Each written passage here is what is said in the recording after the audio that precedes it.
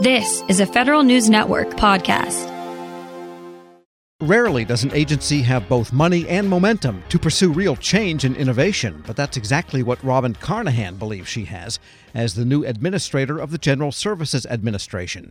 In her first interview since being confirmed by the Senate about 6 weeks ago, Carnahan tells our own Federal News Network's Jason Miller how she plans on putting that money and momentum to work for GSA's customers. It has been a very busy 6 weeks. It's been full of briefings by various folks, mainly from internal teams and business units. All of it still virtually, of course. I've had a lot of interaction with folks on the Hill as well about the infrastructure and budget packages and ways that can support GSA's mission, helping us better serve customers. And, we all know the last 18 months have been super challenging for everyone. And I've been really impressed with the GSA team's focus on doing whatever it takes to get the job done and deliver for our partners. I've also had a chance to meet with a few folks from the team in person, which has been a lot of fun and I've appreciated. I was able to attend the opening of a new technology lab office space in GSA that GSA built out for the NGA, the National Geospatial Agency. It was in St. Louis, which is where I am now, so that made it easy to get there. And it was a really terrific example of a collaboration where we had a customer with a very unique type of space need. And despite the pandemic challenges, our team was able to quickly deliver the state-of-the-art office space on time and on budget. And our partners were thrilled, and both with the result and the speed of it. And, that's the kind of success I want to see GSA have going forward. You mentioned the meetings, you mentioned kind of getting with different people. From your perspective, what's the biggest challenge you have as administrator coming in, learning all the different aspects? Because your background, you were at 18F, you were focused on state and local at the 18F level, so it's even much different. But now you have public building service, you have all this federal procurement stuff, and you have the running the agency the day in and day out. It is very helpful that I was at GSA for 4 years during the Obama and Trump administrations, even if it was in just one of the pieces of the agency. I got to understand, just how committed and what a terrific bunch of public servants are there. But basically, GSA is a service delivery agency, right? And it's our job to figure out how to deliver that good service for customers and look out for taxpayers doing it. And I'm also interested in empowering the GSA staff with whatever tools they need to do their best work. You asked about challenges. I see that there are a number of challenges. I think probably the biggest challenge and opportunity, I'll say, is helping partners rethink the future of work and what the workplace is going to look like going forward, and help them reimagine what that could look like in ways that are secure and equitable and inclusive and put customers right at the center of things. That implicates lots of parts of GSA. When it comes to real estate, that means helping customers right-size their footprint, helping them look at offerings that we're putting together, like a home office in a box that can help folks keep doing their best work wherever they are. And then we're looking at, obviously, immediate needs about how to get safely back into office spaces. So that's a big challenge and opportunity on the space side. When it comes to technology offerings, GSA is already a trusted partner in buying technology goods and services. But of course, the consulting teams at TTS have all kinds of value for providing non-conflicted advice to folks when it comes to figuring out their future needs. The Tech Modernization Fund is a very big opportunity, but also a challenge because it's a new thing that's being stood up. But it's a terrific opportunity to provide a lightweight way for agencies to get access to funding more quickly than traditional budget cycles, right? And they can respond to these urgent needs, whether it's cybersecurity or public-facing digital services or shared services. So those are some of the things that I'm focused on right now. I will say one other thing with that is, like state and local government and tribal and territorial governments, we saw during the pandemic that they had a really hard time responding quickly to people's needs and being able to implement policies that were passed fast in Washington in a time of crisis. And part of that was because of aging technology. We need to be able to help them. We need to make sure taxpayers don't have to pay over and over again every time a state and local government wants to do something that the federal government's already doing. So if there's a shared service, I think we need to find opportunities to make that available to state and local governments and tribes and territories. Let me back up to the office space and the real estate side. We know, just based on the work that's been done over the last few years, there's a huge opportunity around real estate. When you kind of break down where you're spending your time, is that place one just because of the return to work, the home office in a box, the new Delta variant that throws kind of a curveball at us all, whether we come back to the office? Or are you, obviously you have a new PBS commissioner, she's spending a lot of time there, obviously. How are you kind of breaking up your time, and where are you putting your energy today versus 6 months from now where it could be somewhere else? We'll see. I mean, I don't think any of us can predict the future. I wouldn't have predicted a few years ago that the office space would be the top item on almost everybody's agenda. But folks are looking about their footprints, and figuring out how to reassess who's teleworking and who's going to be in the office and what that combination looks like. And GSA is in the middle of all of those conversations, both within our own agency, but government-wide. We're on the task forces with OMB and OPM looking at these issues. And so I'm really pleased at the team's ability to think big and be thoughtful about this, because this is really a moment to be able to reimagine how we deliver services to the public. For me, that's really exciting. I'm somebody who believes that government can and should be effective, and want to make sure that we do our part to make it so. From a real estate perspective, do you have a set of priorities that you're starting to look at? Are you in development of a set of priorities, obviously with the new PBS commissioner? One of the major things that we're focused on is the backlog and maintenance. There is money available in the Federal Buildings Fund. We are talking a lot to our partners on the Hill about how to access that so we can maintain our public buildings in ways that make them safe and attractive for folks to be working in. And we also have this consolidation question that is just hanging over every agency as they rethink the future of work. So yeah, there are a lot of priorities. And that's in addition to sort of the normal thing that we deal with all the time, which is new construction. I was going to say the courthouses and the office space and things of that nature. The Federal Building Fund, I know that's been a sticky wicket for GSA for several years. Do you get a feeling that getting access to that money is more likely? Do you get a good feeling yet? It's hard to predict. I know what you're going to say, but give me a sense, because that's a key to really addressing this backlog. Look, I am making the case as strongly as I can that we are doing a disservice to the public and to taxpayers if we allow our federal building assets to fall into disrepair. Like, it's as simple as that. And we have a backlog of maintenance needs. And it is the responsibility of people in public office to make decisions about how to allocate that. We know what those needs are. We're making the case strongly in Congress, and I'll continue to do that. And if you can do it, that'd be helpful too. That's why I'm asking you these questions, right? We got to push from both sides of it. Right. It's always very fascinating to me about how much people care about their office space. GSA pushed for an open office space for several years ago in the early 2010s. People kind of pushed back a little. Do you have a vision of what you'd like the future of office space for federal agencies to look like? Our team definitely has a vision about that. They've been thinking about this both at GSA, but for other partners. The open offices probably are going to be rejiggered a little bit, depending on how many people are remote, how many are in offices, how much sort of collaborative space you're going to be looking at.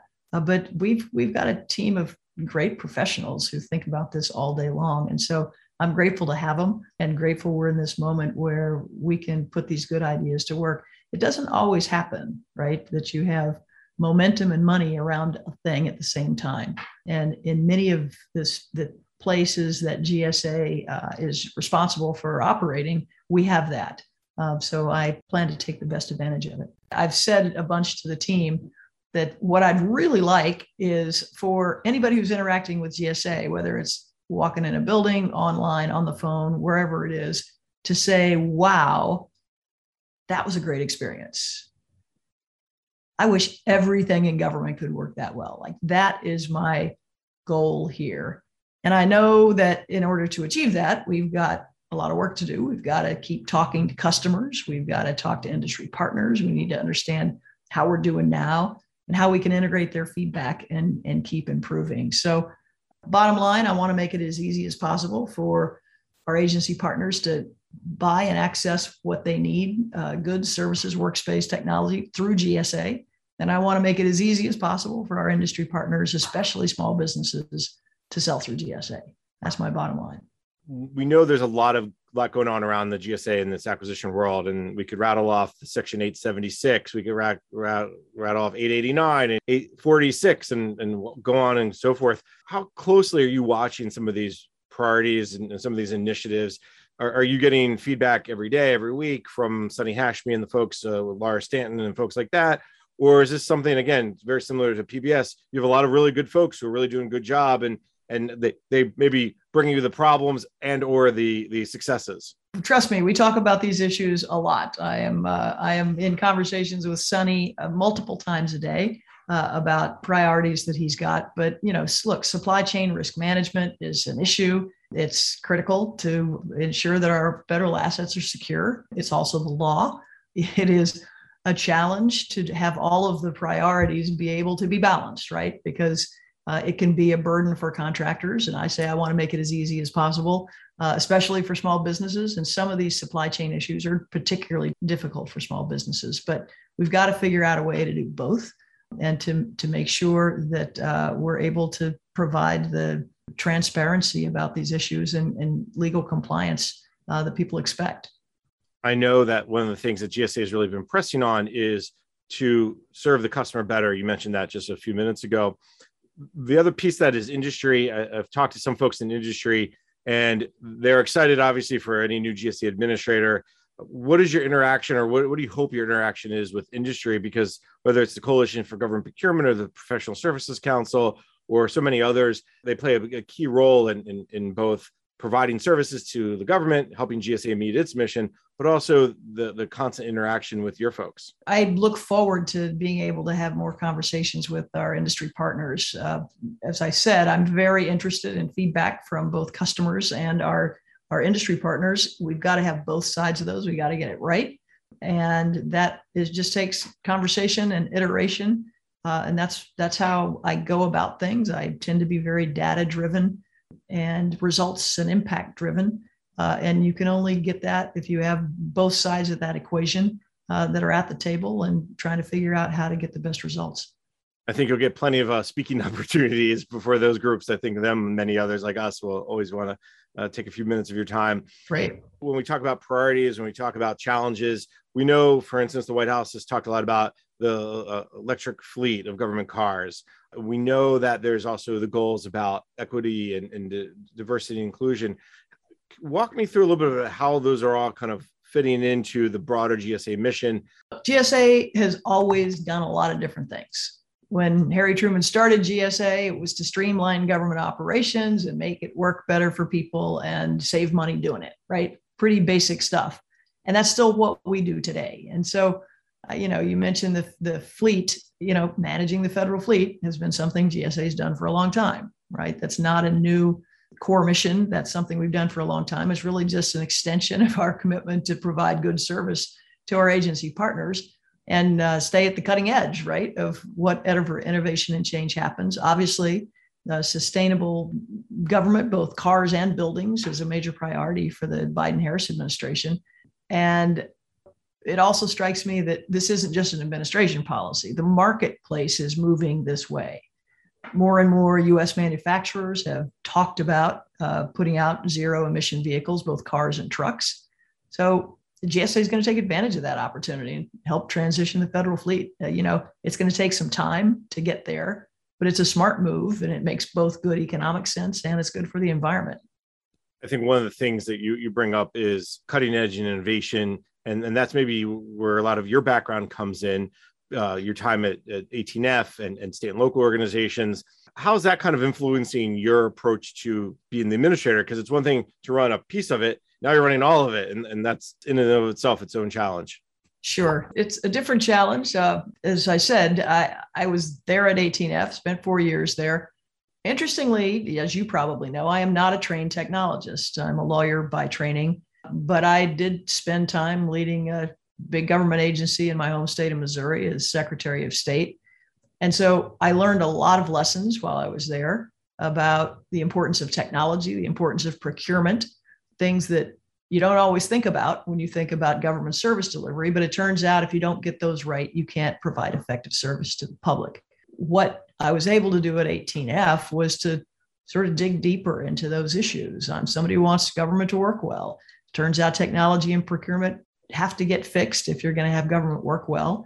That time at 18F helped me understand both the scale of the problem, interestingly, to like recognize even more the common patterns, right, across agencies or through different levels of government.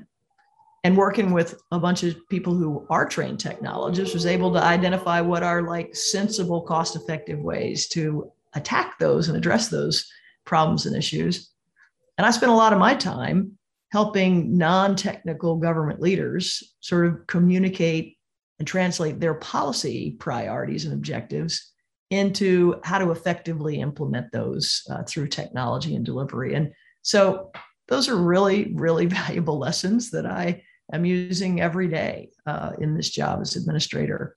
One of the things we saw through the last year is that you could pass a policy in Washington, but if you can't implement it, it's the same effect for people if they can't see the result. And so that's why the implementation role that GSA plays and supporting our agency partners in implementing through technology or anything else is so important. And that's why, to me, it's an exciting time to be at GSA. The previous administrator, Emily Murphy, had a bunch of dashboards that she had set up to really give her some interesting data. I imagine that you're using those. Is there anything that has surprised you around GSA in the short time you've been there? Anything that stood out? And I'm just going to preface this besides how wonderful the people are, because I know, generally speaking, good managers always go right to the people. So I'll get in front of that. Well, we do have great teams, so I'm not gonna avoid talking about that because I'm proud of the team and want to figure out how to empower them to do even better. Having insight and transparency about what's happening across the agency and providing that not just internally but externally as well is something that I have aspirations to do. Just like every part of government, there are lots of different systems that don't always communicate with each other. And one of the goals is going to be to try to communicate better and have better visibility. So yeah, I've been looking at those dashboards. I'm very interested in them, and we'll put them to good use. Hello, and welcome to the Lessons in Leadership podcast. I am your host, Shane Canfield, CEO of WEPA. Today, I'm thrilled to be joined by Vice Admiral Cutler Dawson. Cutler has had an incredible career serving our country for 35 years in the Navy, where he attained the rank of Vice Admiral. And during his service, he had numerous assignments afloat and ashore, including Commander, 2nd Fleet, Striking Fleet Atlantic, and in Washington at the Pentagon and on Capitol Hill, where he was the Navy's Chief of Legislative Affairs. Immediately following his retirement from active duty in 2004, he became the president and CEO of Navy Federal Credit Union, the world's largest credit union, where he served for 14 years. Under his leadership, Navy Federal grew from 2 million to 8 million members. Phenomenal. Cutler, welcome and thanks for joining me. Thank you, Shane. You've had a fascinating career across both military and the private sector. Can you tell us a little bit more about your background and your professional journey? Well, I started out at the Naval Academy, where I graduated in 1970, and then, as you mentioned, spent 35 years in the Navy. With 6 actual afloat commands. The first one was when I was 27 years old. I didn't know enough to be scared of anything, and it was probably one of the highlights of my career. And then after I retired after 35 years, I went to work at Navy Federal Credit Union as the CEO, where I spent my next 14 years. I'm currently retired and enjoying life, and it's been a great run for me. How would you describe your leadership style, and how's that developed over the years? My style has been quite consistent. I believe, and I've learned this in the Navy, that you have to go to the deck plates to see what is going on. And you have to learn what your people do and how they do it, so you can help them to be better at it and more efficient and more productive. It's something that you need to do all the time. I remember I used to tell folks that you don't want to retreat to your cabin. And what I mean by that is the longer you're in a position, the less you think you have to get out and about. but that's should be the opposite. You should get out and about more because people change, situations change, and you've got to figure out a way to get to them and find out what they're doing and what you can do to help them. We'll talk a little bit more about your book, but I read it, From Seed to the C-Suite. Fantastic read. You talk about the deck plates in that as well. I would encourage everyone to get a copy of this and read some more detail about going to the deck plates. Cutler, who was the most impactful leader in your life, and what quality did you admire about them? I had numerous while I was in the Navy, but the quality that I enjoyed the most was the leaders that got to know me as an individual, and that they cared about me. And I could tell that they cared about me. And they were not only my leaders, but they were my mentors. And I remember one particular one, Bill Schiffer, when I had my first assignment at the Pentagon. I would go in to see him with my problem of the day. And I knew that he had numerous problems of his own, but he would stop and he would focus on me, and he would make me feel like I was the most important person in his world. And I tried to do that throughout my career, but really it's about caring for your people. Cutler, in reading your book, there was a quote you used to inspire those people that work for you. And it really got my attention. And it was, you are the captain of your own ship. I wonder if you can talk a little bit about what that means and how it was useful to you and the leaders you were developing. Absolutely. What I mean by captain of your own ship, when you are the captain of a ship, sometimes you're in the middle of the ocean and you don't have anybody to turn to make decisions. You don't have anybody to turn to ask, what should I do now? You have to be the captain of that ship. And I translated that into, let's say, Navy Federal's organization, where I would tell branch managers that I said, you are the captain of the ships of Navy Federal. You're the ones that are facing the members or customers, as others call them, every day. And you have to make decisions without a lot of guidance in some cases and without a lot of time. So be the captain of your own ship. Step up, make decisions, do what you think is right, and you never can go wrong. I think that is so important. And you have to give your people a little bit of latitude to take some risk as well, because there is risk for them in doing that and risk to your organization. That's right. And I mentioned that I took command of my first ship with 5 years in the Navy, and I was 27 years old. Well, my boss had 32 years in the Navy, and his guidance to me when I first met him was, Cutler, you do the right thing and I'll back you up all the way.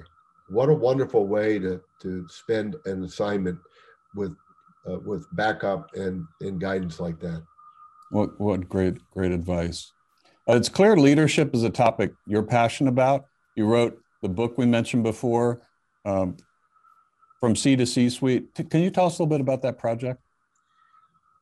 Yes, when I was at Navy Federal, I would tell sea stories as parables to get my point across. And folks would tell me, Cutler, we like your stories. It gives us a picture of what you're trying to tell us. Now, what else are they going to say? They work for me, but I took it as a compliment, and it was. And my wife encouraged me to write a book, and I needed a co-author to help me. And I found a lady named Taylor Keelan, who was the perfect co-author. She turned in my stories into wonderful chapters that I'm very proud of. Where can listeners find a copy? Well, you can get it on Amazon, and you can also get it on the Naval Institute website. And I might add that any proceeds from the book, Navy Federal uses to give to charity. Fantastic. Cutler, thank you very much. Really enjoyed your time and your lessons in leadership and sharing with us your life story. And I've learned a lot, both from talking to you today and reading your book. And thank you very much for your time. It's my pleasure. And I would like to add one thing, if I could, Shane. During my assignments in Washington, D.C., I gained the utmost respect for the civilians that work here every day. They're hardworking, they're dedicated, and they have my eternal gratitude. I got to come and go from the Pentagon. They stayed every day and worked in Washington when I got to go out and enjoy being at sea. Perfect. Thank you. Yeah, WEPA serves civilian federal employees, but your comment is well taken because the interaction between the two is continuous, it's nonstop, and it's critical. So the career civil servants, as well as career military, our country would not be where it is today without them.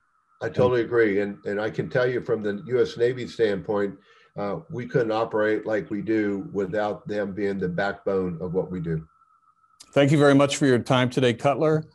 And to everyone listening to Lessons in Leadership podcast, we'll see you next time. Grab a 30-day free trial of Live by Live Plus, and you'll get unlimited skips, commercial-free music, and all of the podcasts and live streaming events you can handle. Visit livexlive.com/podcast1 to learn more and start your free trial.